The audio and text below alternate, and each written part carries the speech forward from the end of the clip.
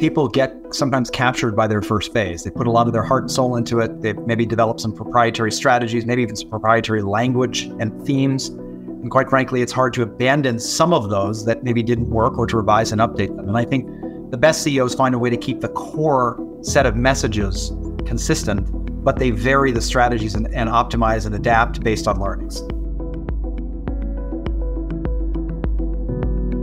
From McKinsey & Company, I'm Sean Brown, and welcome to Inside the Strategy Room. You just heard Kurt Strovink, a senior partner in our New York office, sharing our perspective on some of the challenges that CEOs face in mid-tenure.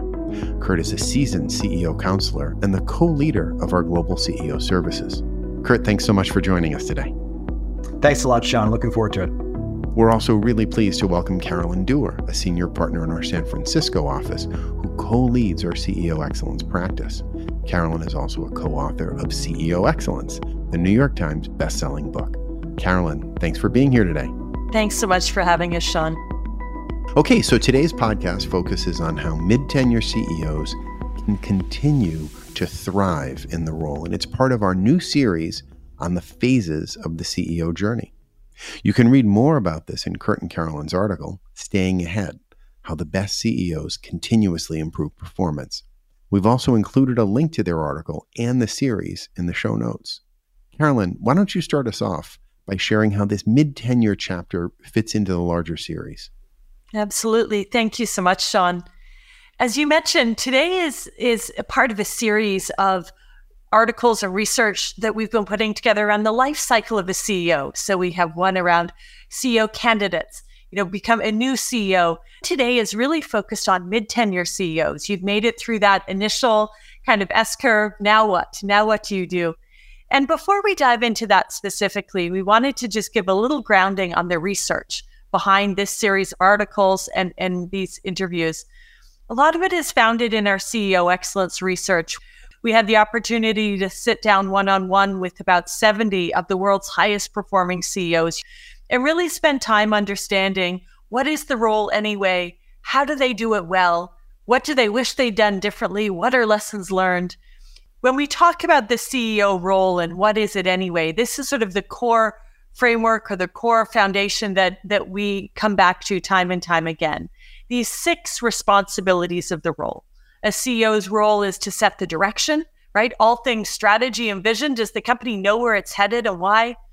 Aligning the organization around the culture, the talent, the org design. Is it ready to go to execute on that strategy? Mobilizing through leaders. This is one aspect that, as you get more and more senior, is so core to the CEO role, where your job is less about doing the work, and it's all about enabling others to be at their best and to lead. And so as you play that almost orchestra conductor role, how are you going to mobilize your leaders to play beautiful music together? They have to engage with the board, right? Again, not just manage the board, but engage with the board. And what does that look like in a productive way? How do you shape that relationship with such a key stakeholder? Then you have to connect with all of the other external stakeholders who have an opinion on your business, right? Investors, regulators, the media, the public at large. How do you engage on what topics? What does that look like? And then finally, bringing it all together around your own personal effectiveness. So who will you be as a leader in this role? How will you spend your time and energy? What's the highest and best use so that you're doing the work that only you can do? Thanks, Carolyn. And I just want to mention that you can explore the entire collection on CEO Excellence, covering all of our CEO Excellence research, and learn more about the book as well as each stage of the CEO journey at mckinsey.com/CEO journey. So Kurt, how do those responsibilities that Carolyn just ran through change for CEOs in mid-tenure? You're a mid-tenured CEO that may have had a first strong run of leadership, but you're now getting to the point where you have to think about altering, doubling down, maybe renewing that first impulse. And one of the things to say about this stage is that being a CEO, and a successful one at that, is difficult. And it's not guaranteed. In fact, the unassisted probability that you might be able to move your company from about the middle of the pack to really top quartile performance is about 1 in 12. It's not that easy. And strategy, as we all know, is probabilistic. And you have to create different ways of leaning into what is otherwise a fairly uncertain world. And one of the things that sometimes happens at this mid-tenure is the unforeseen, crises that you don't see that you need to adapt to. Or sometimes a certain complacency sets in. I don't think it's that people mean to be complacent. It's just that you've gotten used to the role, maybe. Some of the initial jitters of being a CEO, the learning period of the early stages is behind you. And you haven't yet decided how you're going to renew or lead in that next chapter. And so we think some of these things make it more difficult to be a CEO. You have to constantly elevate your ambition. You have to constantly think about the next frontier, often as builds on what you've done before. And it's relevant. All the statistics we have sort of show the fact that this is still a learning experience for most CEOs, even in the mid-tenured part of their careers. So when would you say the mid-tenure typically kicks in? We know that CEO tenures have gotten shorter. So what really are the middle years? Yeah. No, it's a great question. I think usually we would say a mid-tenure can start at as early as 2 years into the role. Typically, it's more like 3. But one of the indicators is that you feel that first set of things that you've done to launch the company on its journey with you as a CEO has burned in, right? It may not have fully exhausted its potential, but it's largely in the record as opposed to in the future. And you're getting to that point where you need to build, refresh, or even modify that trajectory in order to get the highest return for the company. And it's a feel thing. There's no formula to it. And I think CEOs that are sort of aware of the fact that there will come a point where the initial burst will plateau and the next S-curve, as we sometimes call it, will need to be pursued, do the best. And that's a very important private and conversation with the senior team and maybe with the board and other stakeholders about when is the right time to lift that second S-curve out of your CEO tenure. So I would say, Sean, really earliest 2 years, but if you're not thinking about it at year 3, you're probably missing an opportunity. Got it. That makes sense. Okay, so assuming that you're entering your mid-tenure as CEO, what are some of the priorities that you should be focusing on at this stage in your tenure? And how do the best CEOs prepare for that next S-curve to make the most of their mid-tenure years? We see 4 things that are repeat patterns. The learning agenda that they put in place or that they pursue themselves, that tends to be a marker of getting the second S-curve right. Oftentimes at the very beginning of one's leadership, you're learning a ton. It's an extraordinary period of learning. You're doing listening tours. You're expanding your own network of knowledge. You're meeting stakeholders for the first time. You're interacting as a CEO in different communities. It's often a period of great personal learning. And it's also a moment of institutional renewal for the company itself, especially if it's done well, as we wrote about in our last article, Starting Strong. Because what you're trying to do as a CEO is open up a company to be able to learn. And that's actually part of your role as a CEO, to renew in the early years. When that actually starts phasing into the second or third years, the learning rate typically declines unless you double down on it. And so the key element is you now have history, you have successes, things have worked, things have failed. You have additional learnings coming from inside the company. And the second is that you have the chance to broaden externally more, because some of the core aspects of doing the rhythms of the CEO job are becoming more familiar, more comfortable, more scaled. Obviously, talking to different groups and learning externally can take multiple forms. Sometimes it's around going more deep with a customer and actually learning more about customers. In fact, the Lego CEO, one of the companies that's been very successful, the CEO is very successful, actually spent time with focus groups and customers and actually learned that adults were huge potential segments of Legos and built out a franchise that's now 30% of the business coming from adults, in fact. That all came from extra time, in this case, he spent with customers at the mid-tenure point of his CEO career. And so often the customer insights, especially if you go thematic and deeper there, can provide some really interesting ideas for the next S-curve.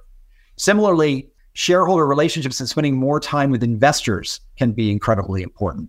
Many investors will want short-term hits. They may be pushing you for share buybacks or other things that are more short-term in nature, but there will be longer-term investors who will actually be partners to you in thinking about deep value creation levers. And we've seen many CEOs in the mid-tenure go deeper with a select number of investors to actually, in a sense, co-create what the story and the narrative will look like in the next chapter. They don't delegate that to shareholders, of course, but they're informed strongly by what those shareholders think. And they pick those people selectively who they think have that staying capacity and that imagination. And so that's another thing that we tend to see. A third might be this network of fellow CEOs. Ed Breen of DuPont talked a lot to us about how the network that he built across not just the industry, but across industries with fellow CEOs were often very provocative for the next phase of his journey and gave him ideas that he might not have had inside of the building or even in his own industry. And we do see that also as a pattern among mid-tenured CEOs that are very strong on setting up this next S-curve.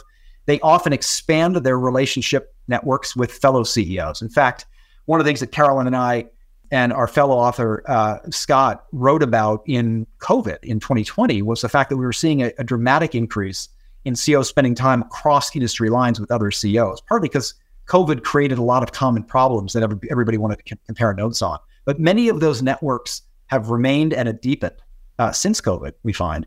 And that can be a great source of energy for mapping the next S-curve as well. That's great. So how do CEOs organize the learning agenda we just talked about, and whom do they typically rely on inside the company?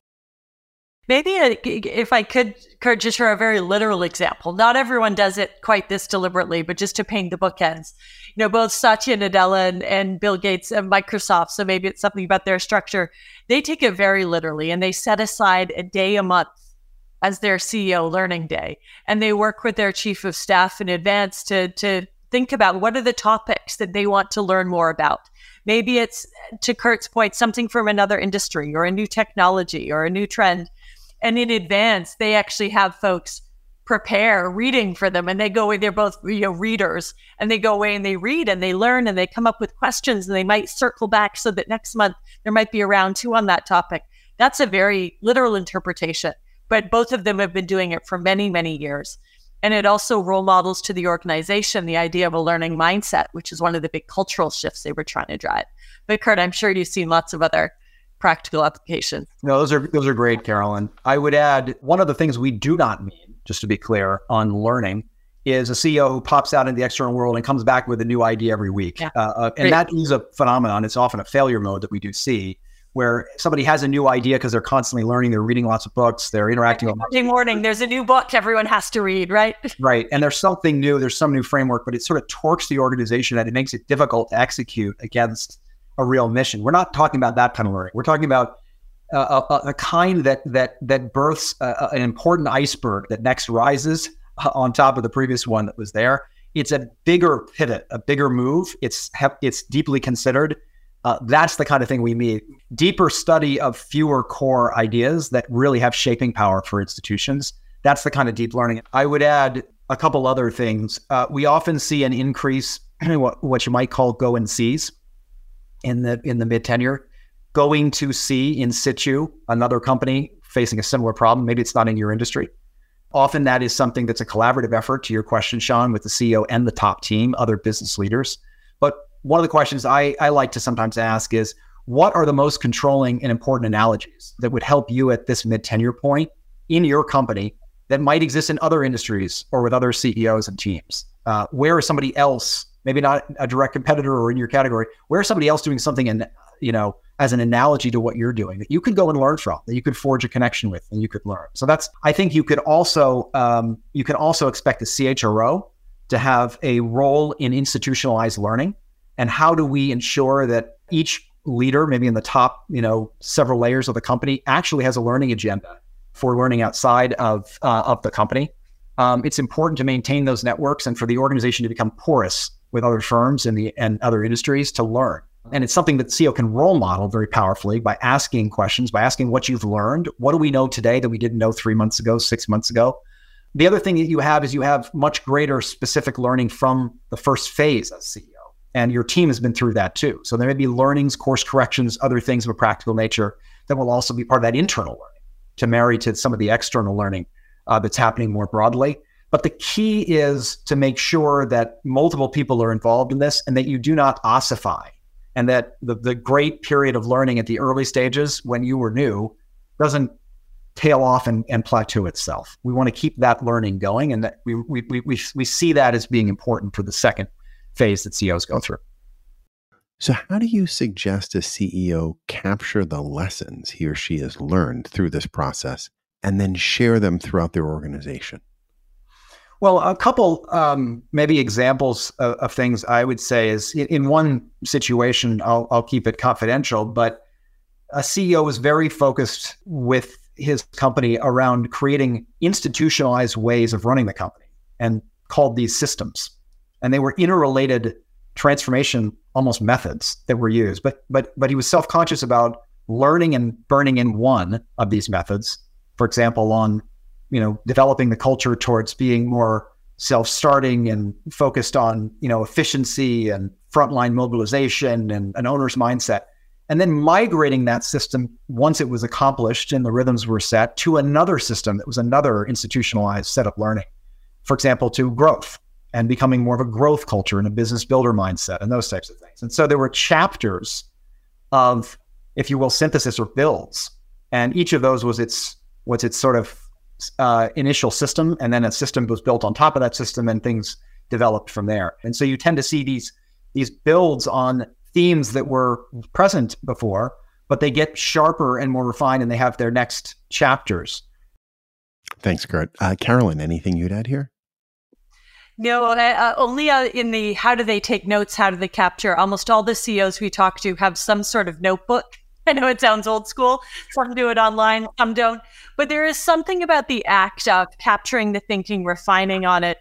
People really missed their airplane time during COVID because it was their time to kind of reflect on maybe the series of customer meetings they had that day or external meetings and kind of consolidate and say, what do I think? What does this mean for us?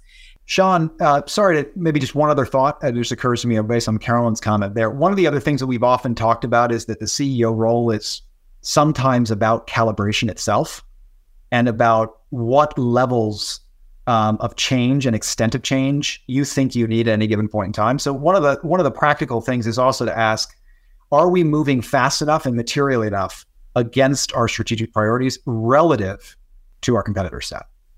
And just to really force yourself in each year as a CEO to ask that question, fast enough, pace, material enough, scope, reach, investment. And are we moving against a set of strategic priorities that we have in relative terms? We sometimes call this strategic distance, not just strategy. But I think that's a really important governor. And we sometimes talk about the CEO as a chief calibration officer. And we think that's one of the things that can't be easily delegated or shouldn't be by CEOs that can take a full view of the organization. Okay. So Carolyn, can you share some of the other things that CEOs should do in their mid-tenure? Super. That's a great bridge, actually, as we think about this second insight around how to take an outsider's perspective. By definition, that's similar to what Kurt was talking about of how do you get that rightful calibration. Right? There's a story we like, or a piece of research we like to talk about from Daniel Kahneman. So he was a Nobel Prize winning psychologist, and he's done a lot of research with different companies. And one of them he did with the Campbell Soup Company, where they were testing selling soup, right? 79 cents a can. And in half the stores, they just put it out there and said, here's the sale, it's 79 cents a can. In the other half the stores, they said 79 cents a can, limit 12 per customer. Well, what do you think happened, right? It's what you can imagine, but fascinating. For the ones that just said it was on sale, 79 cents a can, on average, people bought three. 3 cans seemed like a good deal. For the stores where it said limit 12 per customer, people bought 7. Now, there was no difference, right? Other than what was different. This notion of, well, if some people buy 12, I'll go down from that, as opposed to my current state is I'll buy 0 and I'll work up to number 3. It's an anchoring bias, right? It's natural thought process that we use as humans. It's actually very efficient for us. It's a tool that our brains have to quickly jump to answers with incomplete information. But it highlights the fact that we tend to anchor on data we already have and move up or down from there. This happens in our businesses all the time, right? The average budget from year to year across business units or functions shifts just a couple of % a year, right? It's what was the budget last year, and let's tweak it. Very rarely do we take a fresh perspective and say, if I was just walking in cold, what would good numbers actually look like? What should the budget be? What should our sales be? What should our strategic distance be, to Kurt's point? And this is what these excellent CEOs do at the mid-tenure. They really take an outsider perspective, looking across the indicators of their business, right? Both leading indicators, output indicators, hard and soft. And they say, if I was going to take a really fresh eyes view, how does it look? What are the threats? What are the opportunities? What questions would I ask? I love this story from Intel where, Andy Grove and Gordon Moore were struggling with what should we do next with Intel? And they had a few ideas. And Andy Grove asked Gordon Moore, well, what happens if you and I got kicked out, right? We're the CEO and the president, and a new CEO walked in. What would he or she do differently? And the answer was actually quite easy. Moore responded and said, well, the new CEO would get us out of memory chips. It doesn't make sense. Any new person, that's the first thing they would do. And they looked at each other and sort of said, well, why aren't we doing that then, right? Why aren't we doing that to ourselves and disrupting ourselves?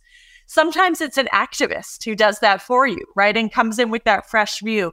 But even the practice in private equity, for example, of re-examining the asset every 2 to 3 years with fresh eyes and saying, if we were to re-diligence this, would we buy it? What would we do? What would be the value creation thesis? That's what these excellent CEOs are doing. If they're taking a capital markets view, right? What do investors and what do the markets expect of us? What growth have they built in? What are the things they're frustrated by? Right? If we look strategically, are we in the right businesses, the right geographies? Right? Are there mergers and acquisitions that should we be doing? What do our numbers look like? Is there revenue where it needs to be? What do our costs look like?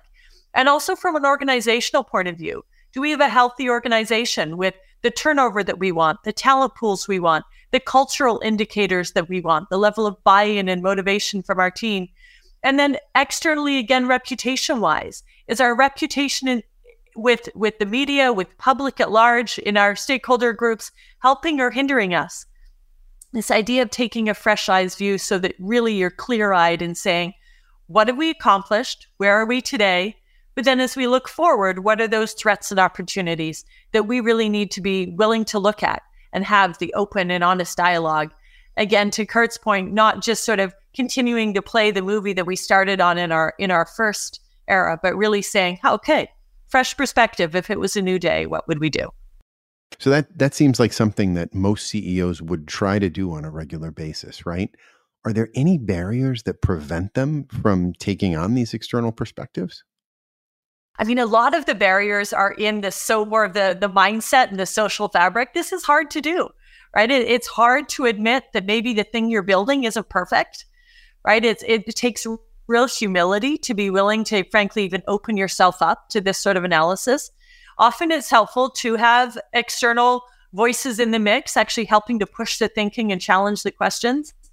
And how do you create a safe environment where it's okay for the leadership team to admit and even say, hey, I don't know that what we're doing is the exact right thing for this next era. Maybe it got us to here, but it needs to get you there. So this mixture of having the real facts, so it's not based on just anecdote. So real facts, the willingness to confront them, and the willing to have hard conversation. Kurt, I'm sure you've seen this play out in different places as well. Well, no, Caroline, I think your points are great ones. I mean, I think people get, Sean, sometimes captured by their first phase. They put a lot of their heart and soul into it. They've maybe developed some proprietary strategies, maybe even some proprietary language and themes. And quite frankly, it's hard to abandon some of those that maybe didn't work or to revise and update them. And I think that the best CEOs find a way to keep the core set of messages consistent, but they vary the strategies and optimize and adapt based on learnings. And they're constantly looking for signals of what's working and not, and they adapt. So I think that's kind of one marker of good CEOs, or one failure mode for people who don't do that. I think and we know that strategy is dynamic. So there are elements of this that have to evolve even in good strategy thinking as well. Any good strategy will tack like a sailing boat as well. It won't always go in a straight line to its target. It will go back and forth. And I think, strong CEOs in their mid-tenures have that mindset. I think another thing is that sometimes the rotation of positions and leadership teams needs to evolve as well to keep pace. And sometimes people pick their team and say, this team is the team until, I retire. And I think there's a certain evolution that's natural. People will be gifted for certain chapters and S-curves of company transformation. That goes for the top team as well. and CEOs that are alive to the fact that that the top team and group may need to evolve to keep pace with these evolving challenges, ultimately themselves as well as CEOs, I think do the best at leaning into what's necessary for each chapter. Awesome. Thank you. So Kurt, do you want to take us through how mid-tenure CEOs chart their next S-curve? Yes. So let's talk about this collaboratively defining an S-curve a little bit more. And I think as Carolyn talked about, if you combine the outsider's mindset with some of the learning that I talked about in the first point, you get to a point where you can actually define what is this next S-curve going to be. And as I suggested, often what we see is not a wholesale departure from the first chapter. It's often a significant step function build on the last set of themes and strategies that we're focused on. But it is distinct and it is a step up. And what we wanted to talk about here in this third idea is how do CEOs pick and shape that with their top teams? And how do their operating models as CEOs maybe change? So that's what this is about. If we think about an essential pattern that we've noticed in the first chapter of CEO leadership, in the starting strong period, you tend to see folks owning and leading directly from the front. They need to, as CEOs, they're new themselves. What you tend to see in this second phase is a little bit more shaping a team that's leading and creating the conditions under which other leaders can step up, while, and this is super important, while never losing the initiative setting potential of being a CEO. It isn't a delegation committee, see what you come up with kind of approach. It's typically a CEO-led still, but with more leadership from the team than you'd see in maybe that first chapter. This concept of an S-curve is the idea that often early on in strategy development, there's a number of things forming. There's a number of different initiatives that you launch. And then at a certain point, you get to cruising speed where they start really hitting and you're getting a combinatorial compounding effect. And there's a very steep part of acceleration and performance. And then they do level off. They have their own sort of S-curve. And we call this an S-curve just because of the shape. But it's important to realize when you start getting to the point where you're plateauing. And usually we would say that can start as early as 2 years. It's often 3. And sometimes it can be 3.5, but it's in that zone where there's a need to reset the strategy. One example of this, if we think about other CEOs, is what Hubert Joly did at Best Buy, where the first chapter of the story that he was on with Best Buy was a turnaround, and he led it very much from the front, and it was very important and was a very significant departure maybe from the previous era at Best Buy, and was a significant step up in performance. But that ran its course at a certain point where I think he felt that it was important to declare the transformation over, because the company couldn't live in perpetual transformation. That was by its nature a discrete point in time. And he did transition though to a different self-conscious growth phase that built on that transformation and the turnaround nature of that earlier transformation, and then got much more focused on building all the capabilities with smart homes and everything else that they did as part of their strategy.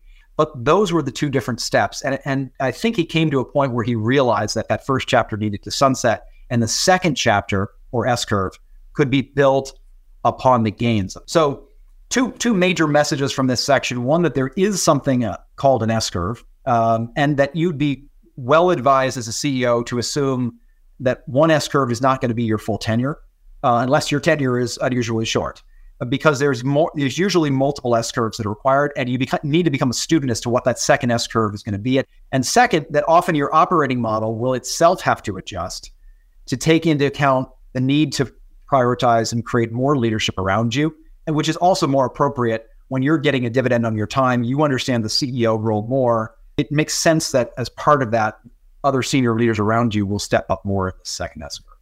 Indeed. And so are there different time horizons for different S-curves? And how do the successful CEOs, both mid-tenure and throughout the tenure, spot when they're hitting the crest on one S-curve and that they need to move to the next one to not get stuck on a plateau? Well, I would say there's a couple different ones. One is that you're seeing from the initiatives that you've launched in the first chapter, you're just seeing less actual performance yield than you did in the steepest part of the S-curve. That can come in a lot of different forms. I would also say on efficiency programs and cost programs and other things, there's many going on in the world today, given obviously the markets and the global economy. It's difficult to maintain momentum in a transformational setting around cost for much more than 24 months. And so you tend to see exhaustion in the organization that comes in. The key is not to allow the first sign of exhaustion to be a marker, because that's inherent in many things in large organizations, and it's part of the CEO leadership to actually push through that in imaginative ways with the top team. But I think another is that, you're beginning to see evidence of others innovating, sometimes in your companies in new ways from the original strategy that was set up, and you want to put a supercharge on that. And sometimes your job as a CEO and top team is to spot where that's happening and then eventually scale it. And sometimes you're seeing dramatic departure or change in the external environment in competitive spaces. And, if you don't get on a new trend quickly, which builds on the old, you could lose some of the strategic distance. Those would be 3 or 4 markers that I would suggest. Carolyn, you'll probably have other thoughts. No, I love that. I think the only build I'd have is, a lot of these CEOs, they don't wait for the markers. And so a lot of these leaders are thinking about it very early, right? Almost as soon as they have, the first agenda and set of priorities set, they have their team aligned against it, people are up and running and driving. It doesn't mean that they're going to whiplash the organization and constantly be changing. But I think the good CEOs are always thinking about what could come next, what could that be? And then to Kurt's point, you need to know when is time to actually put that into action. But that really is part of the job. If it's not you, then who else is able to kind of be looking ahead while the organization is running the current play? Great, thank you. You touched briefly on the relationship between the team structure and moving on to the next S-curve. Are there any anecdotes that you can share in terms of how a CEO thought about not only evolving their strategy to pursue the next S-curve, but also how they tied their team's development or their organization's development to that move onto the next S-curve?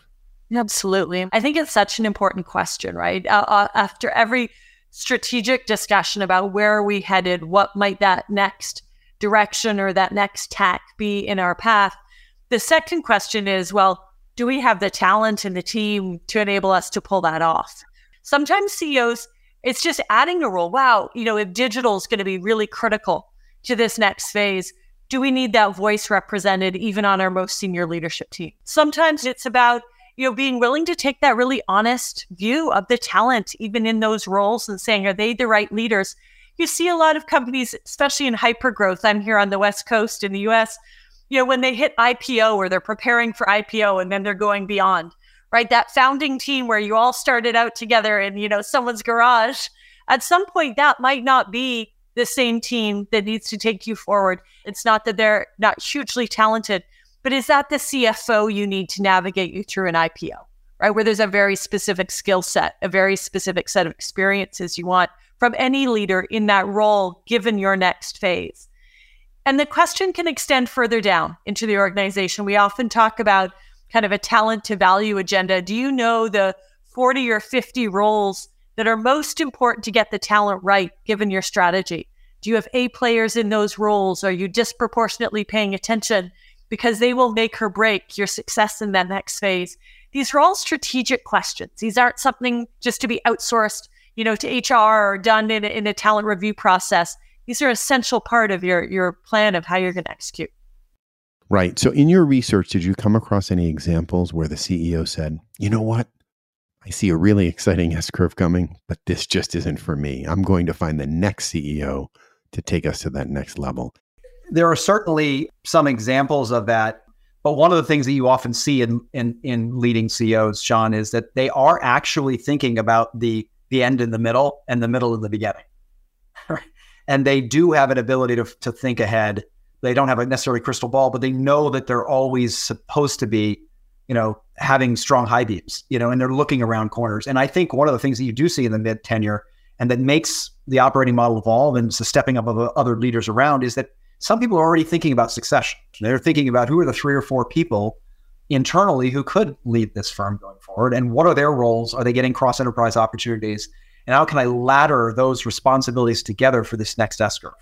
Great. So now let's move on to the final point, which is on how excellent mid-tenure CEOs help future-proof their organizations. Carolyn, can you take us through some of those elements?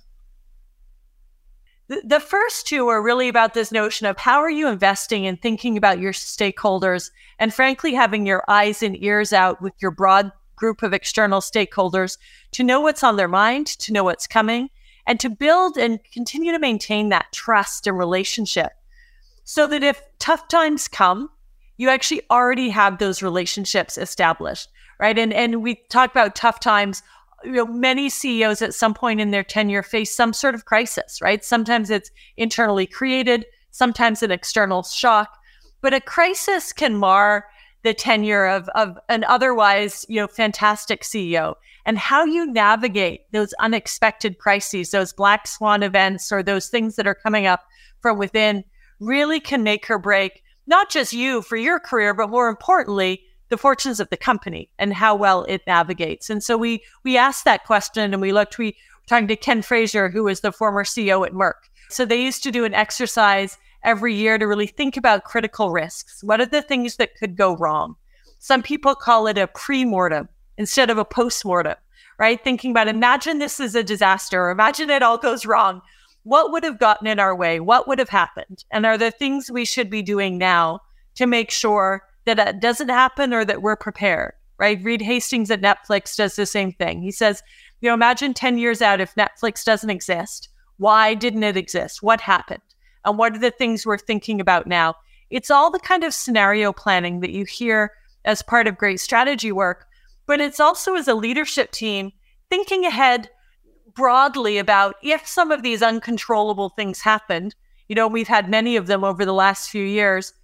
What would be the conditions in place that would help us navigate it well, right? Do we have great alignment with our board on our reason for being as a company? So if we have to make quick decisions on the fly, we have alignment of what that looks like and what our anchor is in making those decisions. Do we have good relationships with our external constituents and stakeholders so that we're not going to them in the moment of crisis, asking them for kindness or goodwill or a favor? We've actually already established that along the way. In the banking crisis, for example, this is something that really, really set apart some CEOs who had good relationships with regulators, who had good relationships in the market. They became the trusted parties that folks looked to and said, okay, will you help us navigate this together? So one piece is, do you have the relationships and the communication paths that will help you navigate whatever comes? And then part of it is having a playbook or an operating model ready to go if it does come. I think what some of these CEOs talked about is it's so easy in a crisis to get pulled down into the weeds and pulled down into the minutia. Those who navigate it well actually have a team close to them, but separate from them, who will stand up and help navigate it. And they will be doing the daily check-ins. They'll do the important decisions. But the CEO themselves don't become all consumed by it because they need to be having a bunch of other conversations and steadying the ship. And in the Mary Barra example, she took the ignition crisis as a real chance to pivot the organization back to a return on excellence in engineering. And so she was saying, yes, we'll get through this, we'll manage it, but actually let's use this as a moment to really double down on the things that we know are important. And what's that set of priorities in our medium term that's going to pull us out and make sure this doesn't happen again? And so you need an operating model or a team in crisis break glass mode that you'll click into so that the business can continue to run and that you can continue to navigate and lead as a CEO. So there's the crisis element of future proofing. And then there's this sort of second piece, which is this is a marathon, not a sprint, right? You've probably gotten through the first phase through sheer force of will. Many times, a lot of leaders are exhausted at this point. Their teams are exhausted. And it is a good chance to reflect as a leadership team and yourself individually on, when was the last time you got some coaching, right? Have you had some outside-in perspective of how you're doing as a leader and what might be working well? Has your team done a stock take on how much energy and friction is being used in managing an unhealthy dynamic on the team versus making that part easy so that you can all have the energy to do the real hard work, right? This is a great moment to kind of reflect on those habits, literal habits. Sometimes it's exercise, sleep, eating, all of those things. But a lot of it is just in how much sort of sand in the gears or friction in the system is there in getting things done. And could you grease that a little bit? Awesome. Thank you. So we're nearing the end of the podcast, but we'd love to get your final reflections. And Kurt, maybe you can go first. Can you take us through your main takeaways that you'd really like our listeners to reflect on? Wonderful. If there's one or two messages that are at the top of the list that I would say to take away from this, it's that there is a second S-curve in most very successful mid-tenured CEOs' journeys. And if you're playing out the first S-curve too long, you should really push hard to ask if you're missing something in terms of a next gear. And we do see sometimes people coast on the first one and believe that they've sort of locked themselves into a set of strategies that basically outrun their usefulness. So the most important thing from this is that there is, in fact, an inflection point at the mid-tenure of a CEO's career when they're established. And maybe a second companion point would be that your operating model also evolves at this stage, and you're much more leading through other people. You're looking to step up a star team, as Carolyn has written about elsewhere, as opposed to a team of stars. Thanks so much, Kurt. And Carolyn, you've literally written the book on this already, but what are you most excited about in terms of future research on CEO excellence? I think it's largely what Kurt talked about, and this notion of take the broad research and really meet people where they are, right? Because the unique questions and challenges of each of these stages is so important, and the things people are struggling with. And so it's just been really energizing to have conversations with so many CEOs and see the unlock of, okay, what should I be doing? Awesome. Well, this is a great way to end. Carolyn, Kurt, this, as always, has been a really fun session. Thank you for taking the time with us today. Thanks so much, Sean. Thanks, Sean. And I'd also like to thank you, all of our listeners, for joining us today. I encourage you to visit mckinsey.com/CEO Journey, where again, you'll find all of the articles, podcasts, and other materials in our CEO Excellence collection. We'll also include a link in the show notes. As always, if you'd like to share feedback or an idea for a future podcast, just email us at itsr@mckinsey.com. That stands for Inside the Strategy Room. You can also share your ratings and reviews on any podcast player, with many thanks to everyone who's already done so. We really appreciate all of your feedback and comments and encourage you to keep them coming. If you enjoyed this episode and you'd like to subscribe, all you need to do is follow our weekly series on any major podcast player, where you can also access our entire library of previous episodes. We also offer an Inside the Strategy Room podcast collection page available at mckinsey.com/ITSR, where you can easily search all of our prior podcasts across 6 major themes and also access written transcripts of those conversations. Finally, if you'd like to receive alerts on our latest publications and insights, we encourage you to sign up on our insights page at mckinsey.com/SCF for strategy and corporate finance, or follow us on Twitter or X at MCK Strategy, or connect with us on LinkedIn at the McKinsey Strategy and Corporate Finance Practice page. Thanks again for listening. We look forward to having you join us again next week inside the Strategy Room.